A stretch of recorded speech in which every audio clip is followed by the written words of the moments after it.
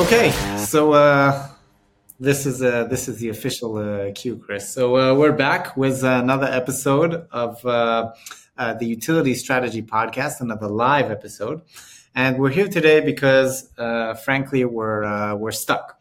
Over the past few decades, we've made plenty of progress through legislation, communication, education, and a lot more.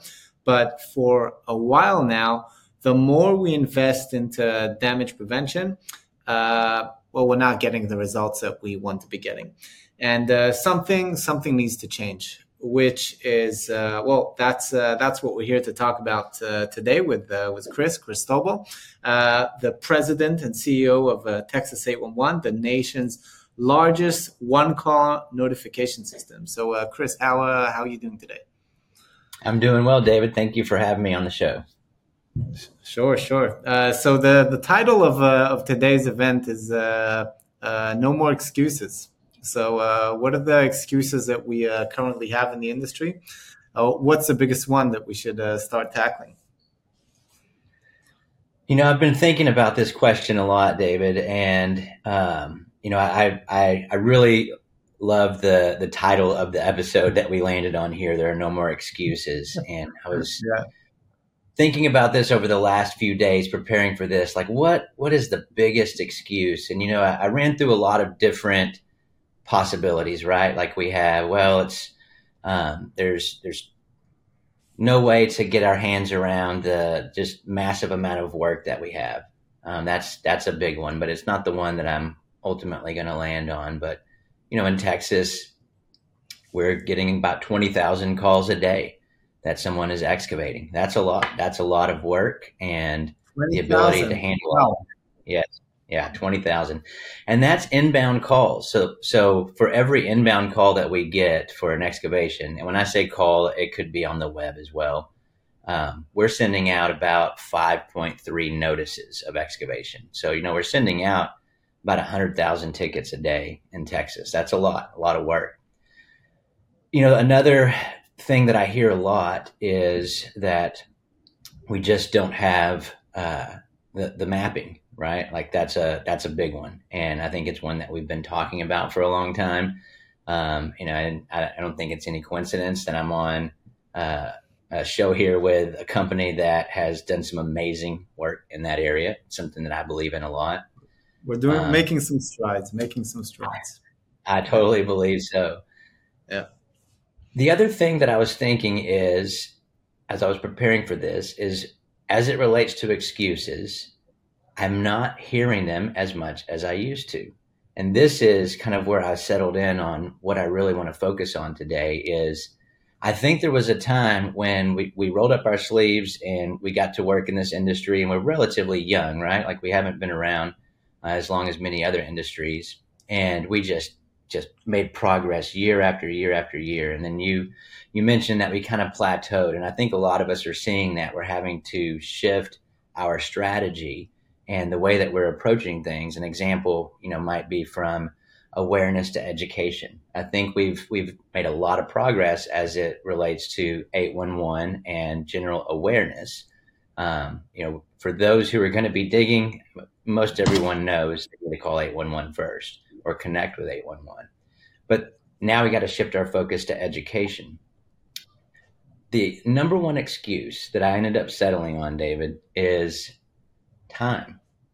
And that's what I hear the most is we just don't have time. And I think that's everywhere in every industry right now. It's one of the biggest problems that our nation is facing is that after the pandemic, coming out of that, we've readjusted the way that we approach work, and we're packing our schedules so tight with our lives and our families, and we're in this hybrid scenario where we're never turning off, and it is time. The number one excuse is we just don't have time. And so how do we get over that? I think we have to remember why we're doing this in the first place.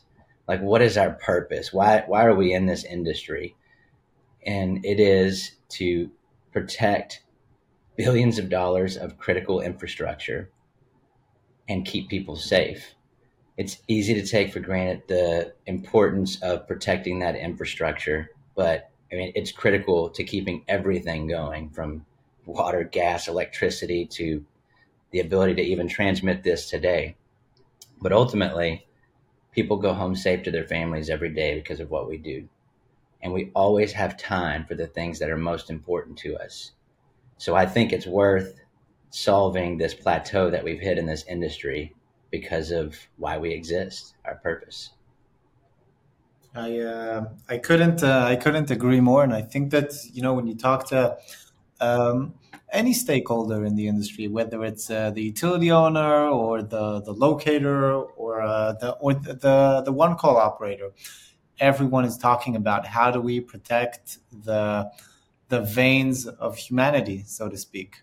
What's allowing us to kind of go by our day, whether that's water, gas, electricity, or even Wi-Fi, like you said before.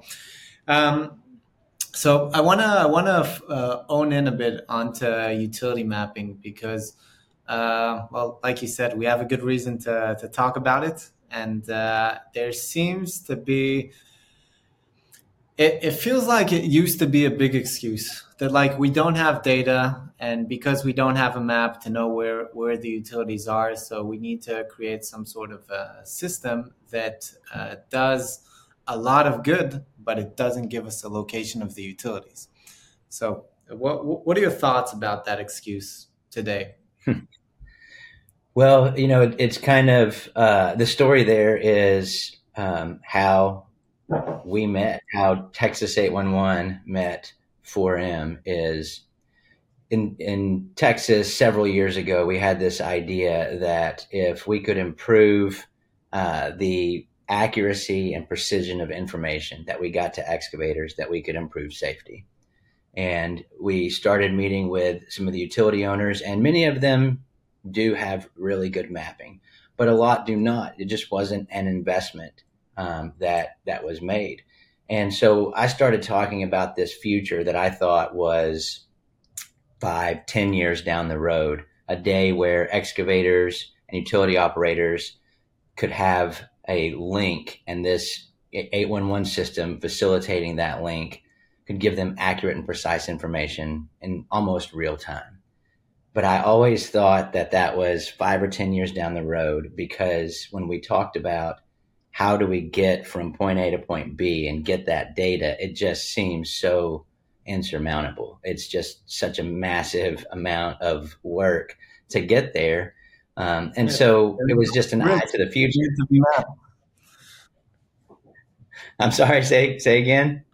I said there are entire grids that need to be mapped. Where do you start? Yes, yeah. So that's the question, right? Like, where do you start? And it almost gets easier to say, well, it's just too much, and then you go back to the time, right? And that as an excuse. Who has time to map an entire service area across, the entire United States? Like, that's Yeah. so big of a job that it becomes easier to just, kind of kick the can down the road, and we'll get to that later, because who has time to do all of that? And then uh, I ran into you guys, and I mean, I was just amazed. I was like, somebody has taken on this massive amount of work, and they've actually, they've gotten to work on it. It's like, how do you move a mountain? One rock at a time, right? Like it. So you guys have just gotten to work on it, and I've seen what you've accomplished, and it is amazing. Well, I feel very uncomfortable when we talk about 4M on this show, and to be honest, I make a point not to do so. But as you've opened it up, I'll just say that yeah, we feel very privileged to have the opportunity to talk to industry leaders, people like yourself, who are sort of guiding us in the best way possible to solve the challenge of the subsurface. Because today we're talking about damage prevention, but we also see the challenges in SUE, and we see the challenges in just general construction. How to tackle this issue of subsurface utilities or utilities in general, because the data is just so dispersed. There's a challenge of access to utility data, and then there's a challenge. Well, even if I have the data, can I trust it? And so it really is a privilege to be working with people like you who are just are first of all tremendous advocates, and second of all are just very, very knowledgeable and are very familiar with the problem space. But now I'm going to do a quick turnaround back to our conversation, because enough I don't want to self-flatter ourselves too much. Some of the things that we talked about, Chris, is that the time for change is in our industry specifically is now. So we have like technology today, and we're seeing like every day new releases in AI and VR and AR, and there's an abundance of technologies out there, and we're not seeing this in our industry. Like, and I don't want to focus on it for them. I'm saying, generally speaking, the level of innovation right now in our industry, it feels a bit lacking. What is your experience around that? Yeah, so that's a fair criticism of our industry, but I will say that going back to the very beginning, when I was talking about the excuses, is I don't hear them as much anymore. And what I do see, and I think you'll see if you look for it, is there are people now who are adopting these technologies in ways that we've never done before as an industry. There are pioneers and big company pioneers. I'll give you an example in just a second, but I want to say, kind of bringing it back to the no excuses, is AI is here, right? I mean, ChatGPT came out and it's scary good. And the question isn't, like, what is this going to do to our future? It's, what do we do now, right? Like, AI, ChatGPT is here, now what, right? AR, VR is here, now what? And someone has put together a data set of maps of underground utilities across the U.S. Now what? What are we going to do with that information now that we have it, right? It's available. These technologies are available to us. So I'll go back to the example I wanted to share. I'm really proud to be working with a company like Kinder Morgan, because they've pushed forward in this industry and adopted new technology in a way that the industry has not seen before. We've been talking in Texas and at the CGA and committees about this challenge with abandoned lines for a long time. It's a huge challenge. So for those on who don't know, I've looked at the guest list. I think more than half know of the issue of abandoned lines. But the issue is a good citizen excavator calls 811. They get a ticket. It says there's going to be 4 underground utility or pipelines in the area. They go out there. Everything is marked on time. Maybe they even do some hand digging and expose, or potholing and expose the lines. So they visually confirm there are 4 lines out there, and they think they have a landscape of the area. And what's missing is one of those lines they've uncovered is actually an abandoned line, which means that there's a live line somewhere else buried that's unaccounted for. And that's a dangerous situation. So there's lots of other scenarios that could impact the work out there, but that's kind of the most scary, is that particular scenario. So what do we do? So what did Kinder Morgan do? They registered their abandoned facility data set with 811, turned it over, and now 811 can send a notice anytime someone's digging near the abandoned line. And what we've done is we've converted it into a digital file. We call it the digital locate. So now an excavator is digging, they get a link to a digital locate, and they can visually see at the job site where the abandoned facility is. Now, wow. Is it perfect 100% of the time? I don't know. I mean, I don't think we should let perfect be the enemy of good here, because there was no information before, right? And having that extra bit of information to know generally this is where it could be. And hey, FYI, there's an abandoned facility out there, has improved the excavator's confidence, not only in the system, but in their ability to dig safely. And tell you just one quick story about that. When we started this, we did zero education, right? It's kind of like one of those massive things, like, all right, like, how are we going to tell everybody about this thing that we're going to do? And so we decided, let's start doing it, and then call after and get feedback and ask them how it's going. This is informational. And so we did, and the feedback was overwhelmingly positive. Like, this is great. And it turned from me calling people and asking them, how is this going, to us getting calls from excavators saying, hey, where's my digital locate? Do I have an abandoned line in this area? I didn't get the link this time. And that's just amazing. That's just amazing. It makes us feel like we've really stepped into something and created value where it didn't exist before. And, that's what keeps me motivated. Let me ask you maybe a question that might be tough for some of the utility owners to answer. For a long time, sharing information and the way that Kinder Morgan has just done, I think would have been kind of unheard of, because a lot of the utility owners kind of kept the data to themselves for we started talking about excuses. For a lot of excuses, because Homeland Security and because they didn't want the competitors to know what they were doing, and so on and so on. Are you seeing any changes there? And are you seeing a shift? Like, I think Kinder Morgan is a wonderful example. Yeah. Again, I feel so lucky that we've gotten to work with Kinder Morgan on this, because they really did set the bar for everyone else. And I don't think it's one of those things that you go backwards on. Like, once the bar is set, now it's kind of opened up everything for everyone. This is not my line. I don't want to take credit for it, but I loved it. We were at a symposium earlier this year, and this discussion came up, right? And I think it's real. I think it is a real concern. National security and competitive issues and all of those things, they're real. We have to acknowledge that. But the fact is that a 10-year-old with a skateboard and a GoPro could map out facilities over a summer, right? If they were inventive enough. I mean, you can literally contact 811 and have it all marked out for you. There's pipeline markers out there. There's all kinds of evidence about where the lines are. So I think we need to ask ourselves, what is that really about? Like, what are we holding on to that information for, and how do we get past that?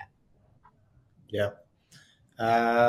I can't agree more. I'll take the opportunity to read out some of the things that have been said throughout the conversation. So Douglas has wrote here that most of the AI issues is because the companies are not stepping up to release their centerline information for this process. And he says that he's worked with Texas 811 on this, and thinks that it was a tremendous step forward. He also asked, how do we speed up the dig up process so excavators that find abandoned lines, water, sewer, fiber communication, gathering systems, this process slows down the excavation industry and drives costs up for crew stoppages?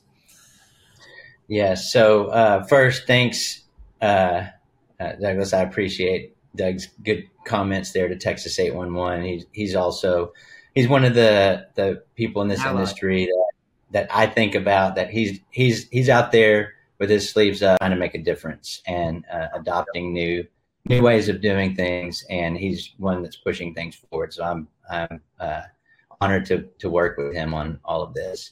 That is the number one piece of feedback that we've gotten when we've reached out on these abandoned line notices to excavators to ask how it's going and how they feel about it, is, how do we get more?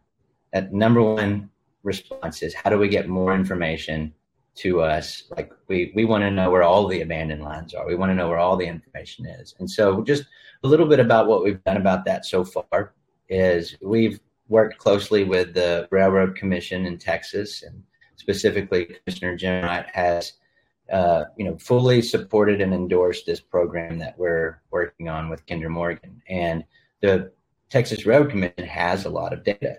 And, right now that data sits on their website, and it's not super easy to get that data from the website to the boots on the ground when they need it, where they need it. And so that is something that we're actively working on. We think that if we can facilitate that, we take another step in the right direction. Again, it doesn't solve everything. It's not going to be all we need right now, but it's one rock at a time, and we are moving forward, and we've seen the available technologies out there. And so we're saying, okay, now what? How do we use that in our industry?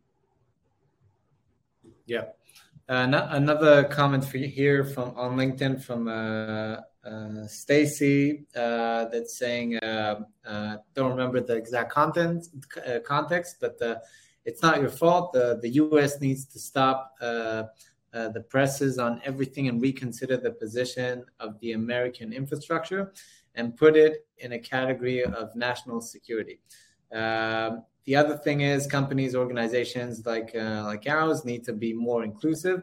There are skilled companies out there that can help through abilities and education. I think we can support that message. The Homeland Security, there's like we said, that's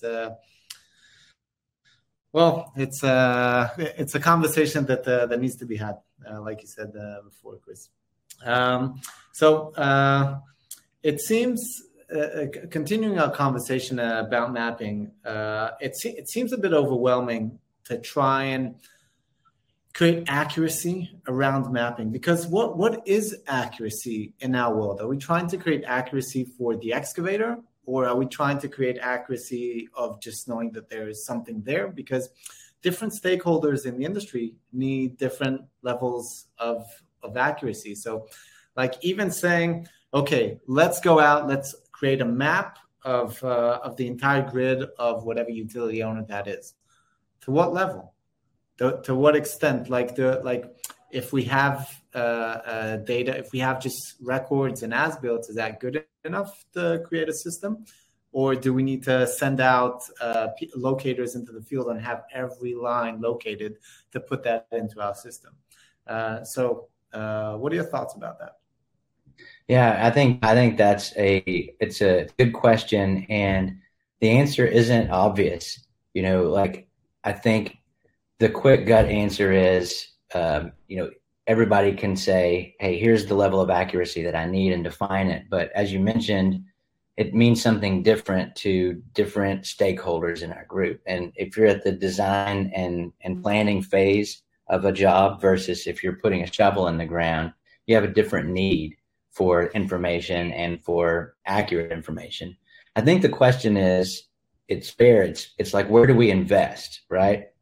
Back to, okay, number one excuse that I see is time, right? We're all very busy. So what are we going to spend our time on? It's a finite resource. We only have so much of it to give. And so where do we focus it? Where do we want to focus our time?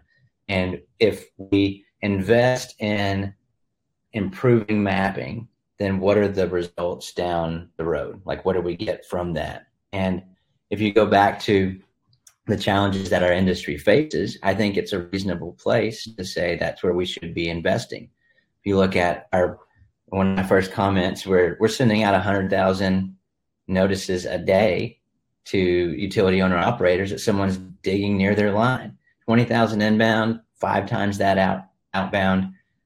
They have to respond to that. And would better mapping allow them to respond faster?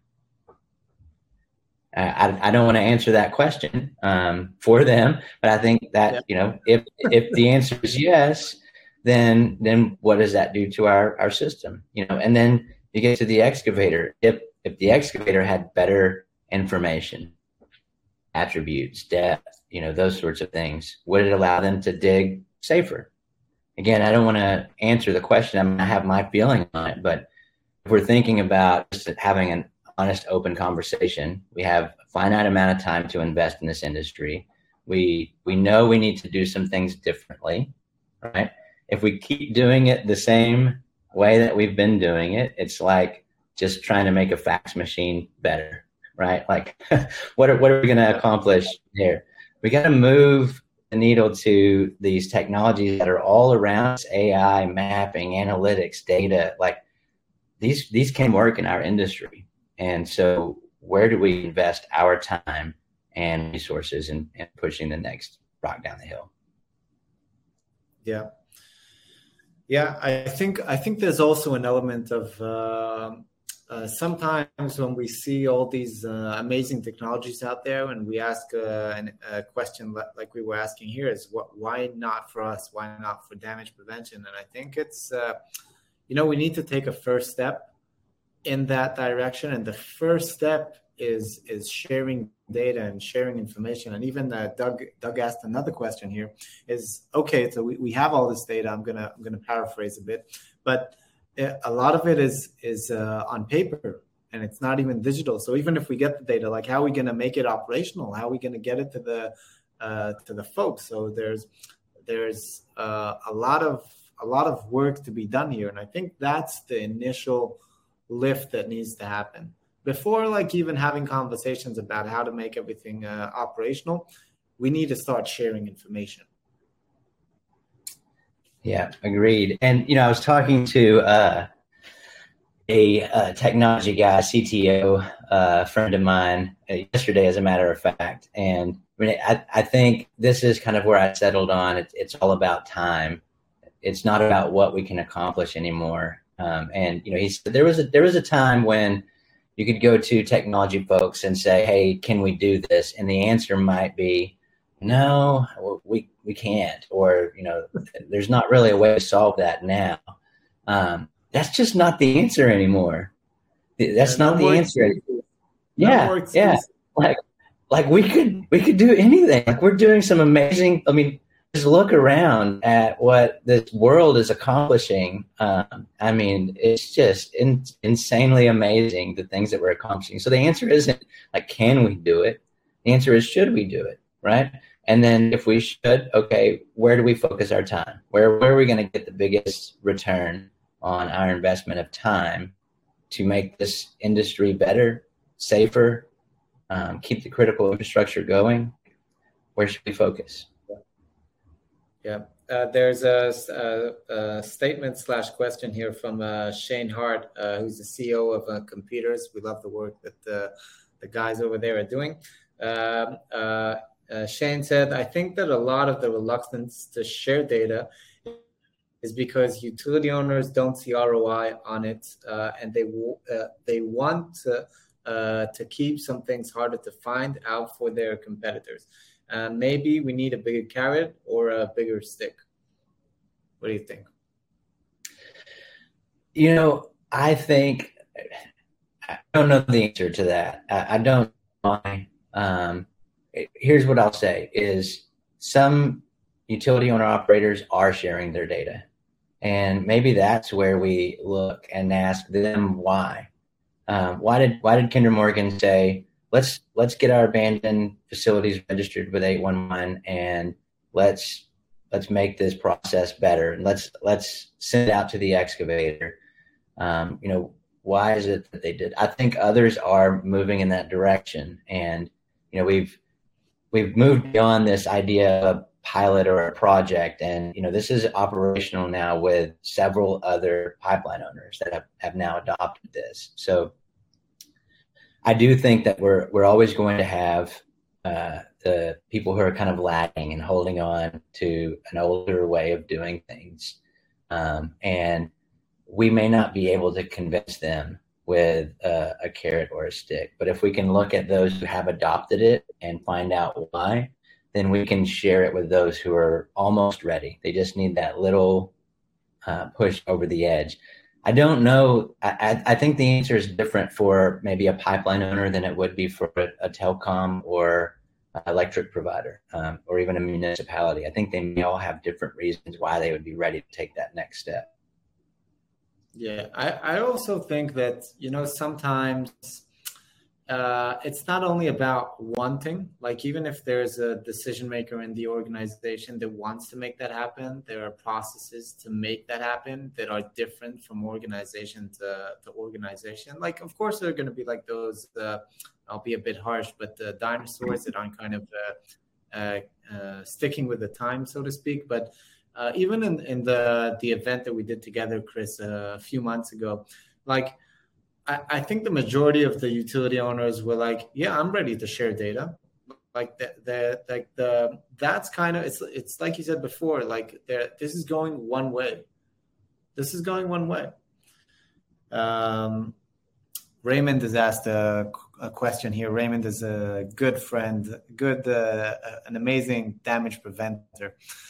So he asked, does Texas 811 send out the utility maps to the excavators right before they dig in a certain location? And if not, then why not? Tough question. Now, thank you for that question, Raymond. Now it's my turn to make an excuse. So, I mean, the truth is, we have a statute that governs what we do in Texas. It's Chapter 251. Laughing, by the way. Yes, Texas Utilities Code, and it prevents Texas 811 from sharing utility maps. I mean, the code was written with security in mind, well-meaning, right? And it's made it against the law for the 811 system to send out those utility maps. However, it has not made it against the law for the utility owner to send out that map. And that is how we have worked with someone like Kinder Morgan and accomplished what we did with the abandoned lines. Is we've provided technology and a software application to Kinder Morgan that they can use themselves as a way, or subcontract with someone else as a way to distribute that information out. So Texas 811 cannot, but the utility owner operators, our members in Texas, can if they choose, provided that there's not some other laws or regulations that are governing them that I'm not as familiar with. I don't want to get sued later on for giving a little approval here or something. It seems, yeah, that Raymond, the Atmos representative, has given us his approval. So I think we're good to go on that. Another question I think that a lot of like we're hearing this more and more. Like, how can we tighten the relationship, the sort of triangle that we have in the damage prevention industry, which is kind of 811, utility owners, and locators? What can we do better to create more transparency and visibility between these organizations? Man, that's a good question. I've been in this industry for 18 and a half years, and I have seen those relationships go up and down over the years. And I think, just frankly being honest and transparent, there's been a lot of stress lately, the amount of work. It's a lot. It's a lot to keep up with. And I think it's one of those reasons we've hit that plateau is because we figured it out. We figured out how to make 811 work, and it did for a really long time, really well. And then we continued to build in Texas and in the nation. And there's not really a sign of slowing down in the future that I see. Infrastructure bill, billions and billions of dollars being pumped in. That's the table is getting bigger. Yeah. And so it's like, now what, right? Everybody's stressed, having a hard time to find time to get the important things done.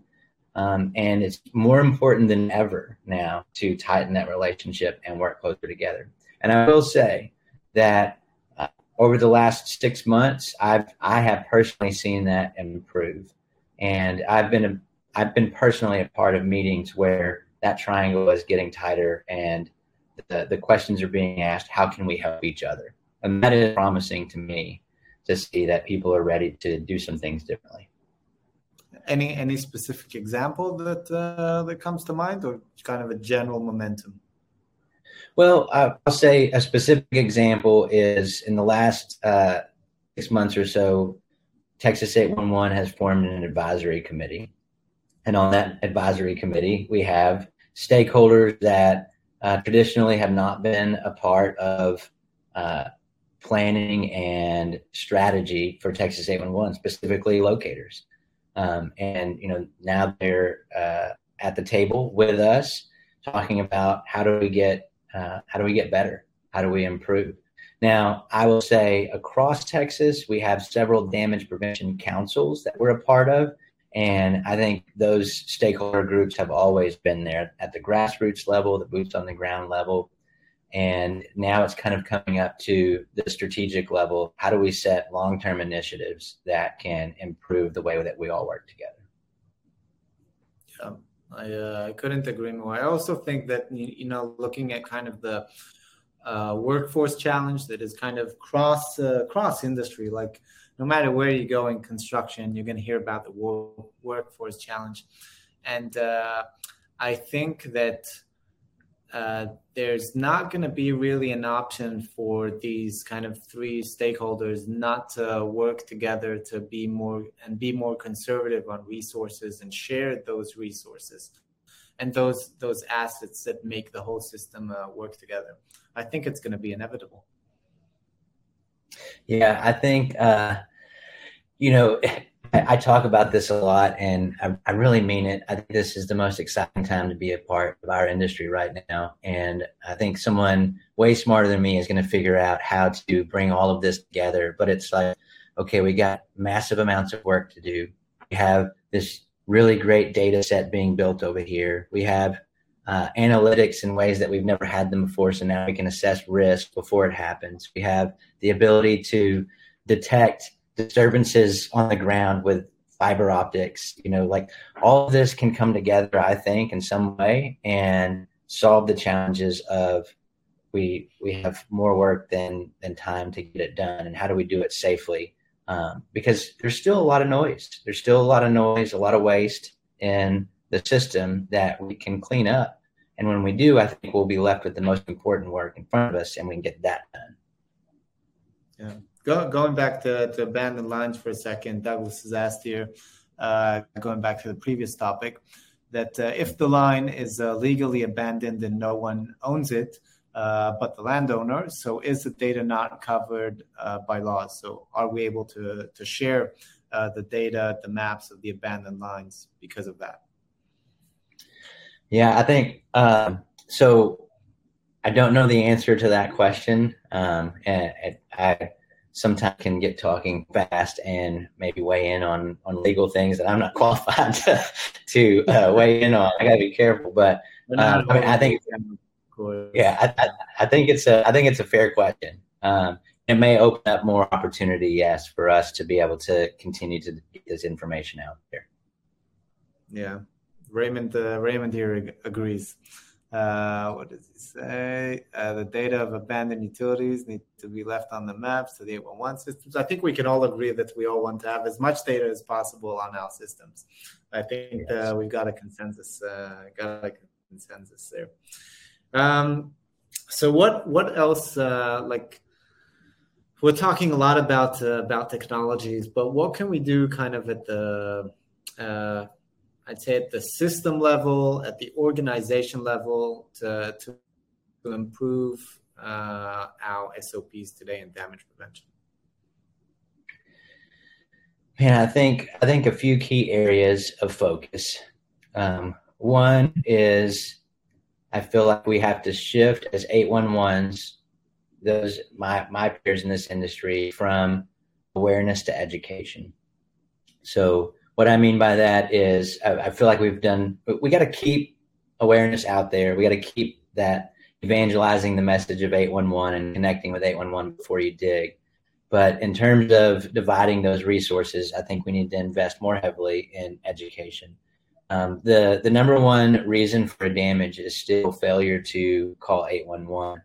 But when that failure to call 811 happens, it happens amongst professional excavators a lot of the times. And they know. And so what is the reason for them not connecting with 811? I think there's education that we can do there about connecting with 811 every time, the process, the importance, etc. There might be some problems and challenges that we need to solve. Maybe they're not calling because they're challenged with the confidence in the system that they're going to get the lines located on time. Okay, so how do we solve that? I think data comes into play there, right? The better we can filter out noise and the better we can deliver to the locators, the most important locates that need to be handled and filter out all the other noise, the better able they're going to be to respond on time. And then that goes to the mapping, right? Like the better mapping we have, it improves things from the very beginning, the design and planning phase. And, just carries all the way to the point where we're putting the shovel in the ground. Do you think we'll be able to, there's a lot of different solutions for sort of a ticket screening, sort of focusing our locate efforts on in the right places. Do you think we're going to see more that being more and more optimized? I think so. The 811 system, when it was developed as a way to bring in everything under one call, one connection. We refer to ourselves now as 811, but for years we were one call. And the reason is because before one call, there were 5 calls or 10 calls. And the excavator had to try to find all the different utility owner operators who were in that area and call each one and have them come out and mark out the area. And then we brought everything under one call. And at that time, at least in Texas in the 80s, maps and data and all that stuff, we're orders of magnitude beyond that now. And so it was easy to say we kind of serve everyone the same, right? If you're in the general vicinity of this excavation, then we're going to send you a notice and let you know. Over time, the reasons and the motivations to improve mappings have differed among the different utility owner operators. And so some are at a place where they're ready to have more precise information registered with 811 and received from 811. But 811 is still serving everyone under one call. And because of that, we're treating everyone the same, where others are ready to be more precise, do more screening and filtering and refining. And I think I just want to say one thing about screening. It's like, I think screening can have maybe a negative connotation, or, it's not fully understood. And really, screening is about serving a utility owner operator in the place that they are ready to be served. They have precise mapping. They know that they can refine their GIS service area to 10 feet, and they're confident in that. The 811 system is built to serve that utility owner and the one who doesn't know within 500 feet. They're in a general area. And so serving both of those the same is detrimental to those who have more refined service areas. And that's where what we call screening comes in. It's just a secondary service for the utility owner operators who are ready for it, who have good enough map data to be able to refine that and only receive the tickets that are in direct conflict with their service areas. I think these types of services and products that are now being offered, I think they're amazing. Because going back to your first point, time, how do we conserve the time of the system? How do we conserve our resources? I think products like this do exactly that. And I think another good example are the design tickets, are kind of taking that sort of burden, so to speak, off the entire system and kind of confining it to one place. How did Texas 811 start issuing the challenge of design tickets? So, I think that was kind of born out of necessity. Years and years ago, we've been doing design tickets for a while, but it's an important question because it's one that I've recently started looking at. what is the value that Texas 811 is bringing to the table as it relates to design tickets? And we do about 10,000 a year. That's not a lot when we do 20,000 regular tickets a day. Yeah. So what is it that the people who are submitting design ticket requests are getting out of that? And I think that's another area that has not changed for Texas 811 since we've started doing it. I mean, they get a basic list of the utilities in the area.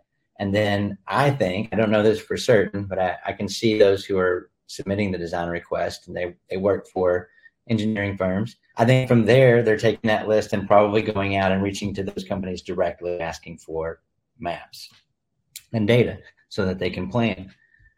So is there a way Texas 811 can make that process better? Well, that's what keeps me motivated. That's why I'm here. I like to find areas of opportunity to create value where it didn't exist before. I mean, that just drives me. So I think that is a very specific area where Texas 811 can improve the value that we're providing to the industry, and because it all begins in the planning phase.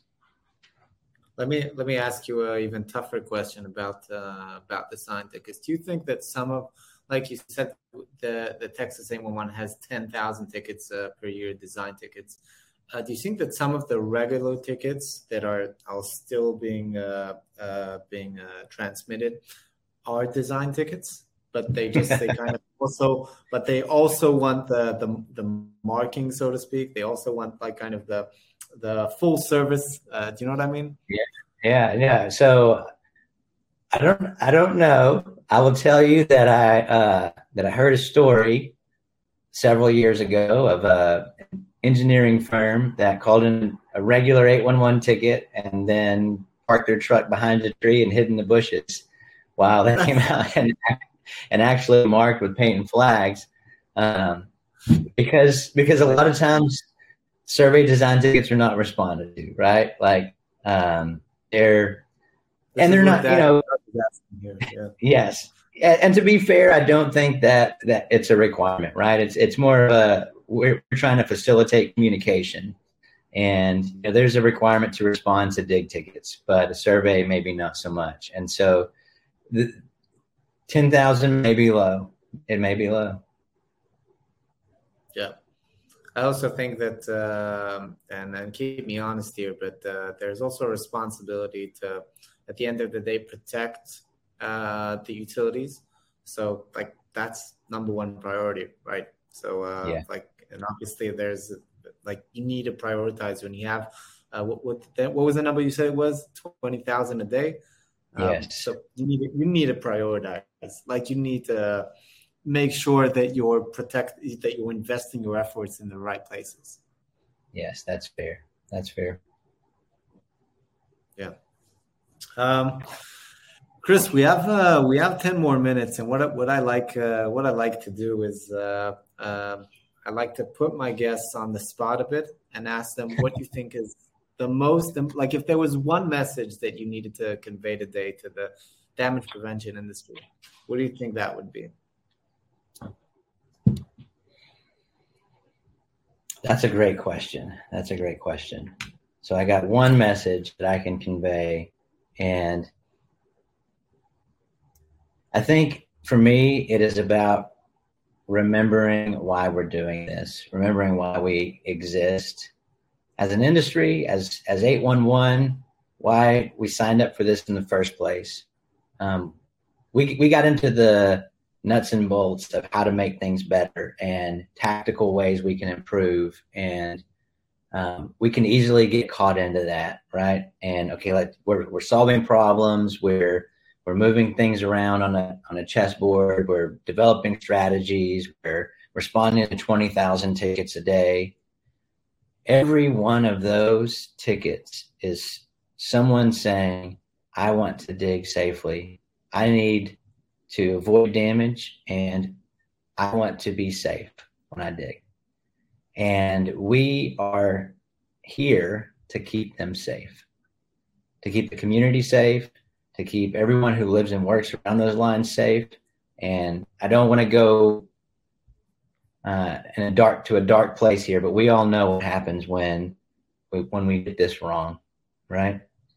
And that's the message that I would pass on to everyone today is like what we do is important work.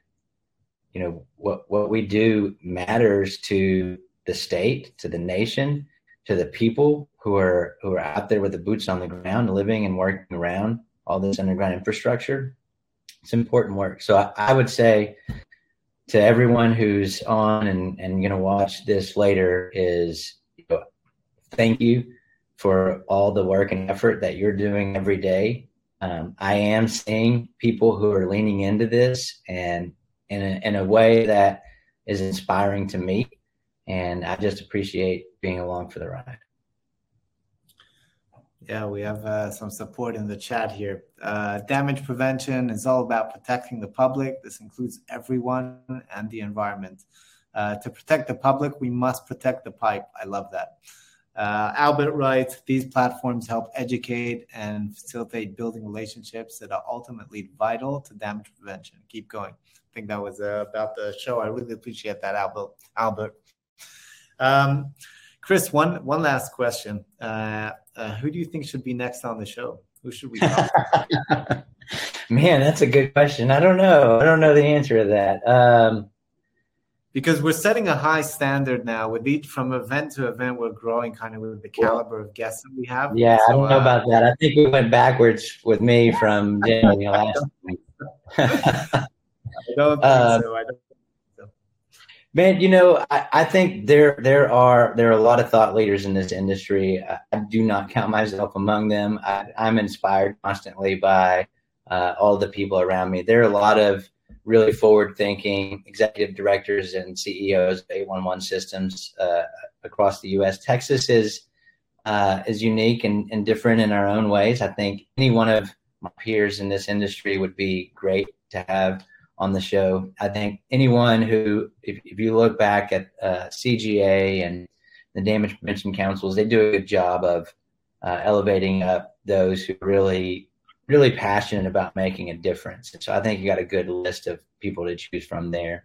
I'll tell you, I'll chew on it a bit and I'll throw you some names out. So I'm going to catch you after the show and I'm going to get a real name out of you. Chris, I'd like to thank you. This has been a real pleasure for me, for the audience. This has been really great, guys. I love the questions in the chat. Really keep it going and keep attending our shows and episodes. We're really having a great time here, spreading the word and both the challenges and sometimes the solutions that we have for what's going on in the industry today. So Chris, again, thank you so much. And everyone else, thank you for being here. Thanks for having me. See you.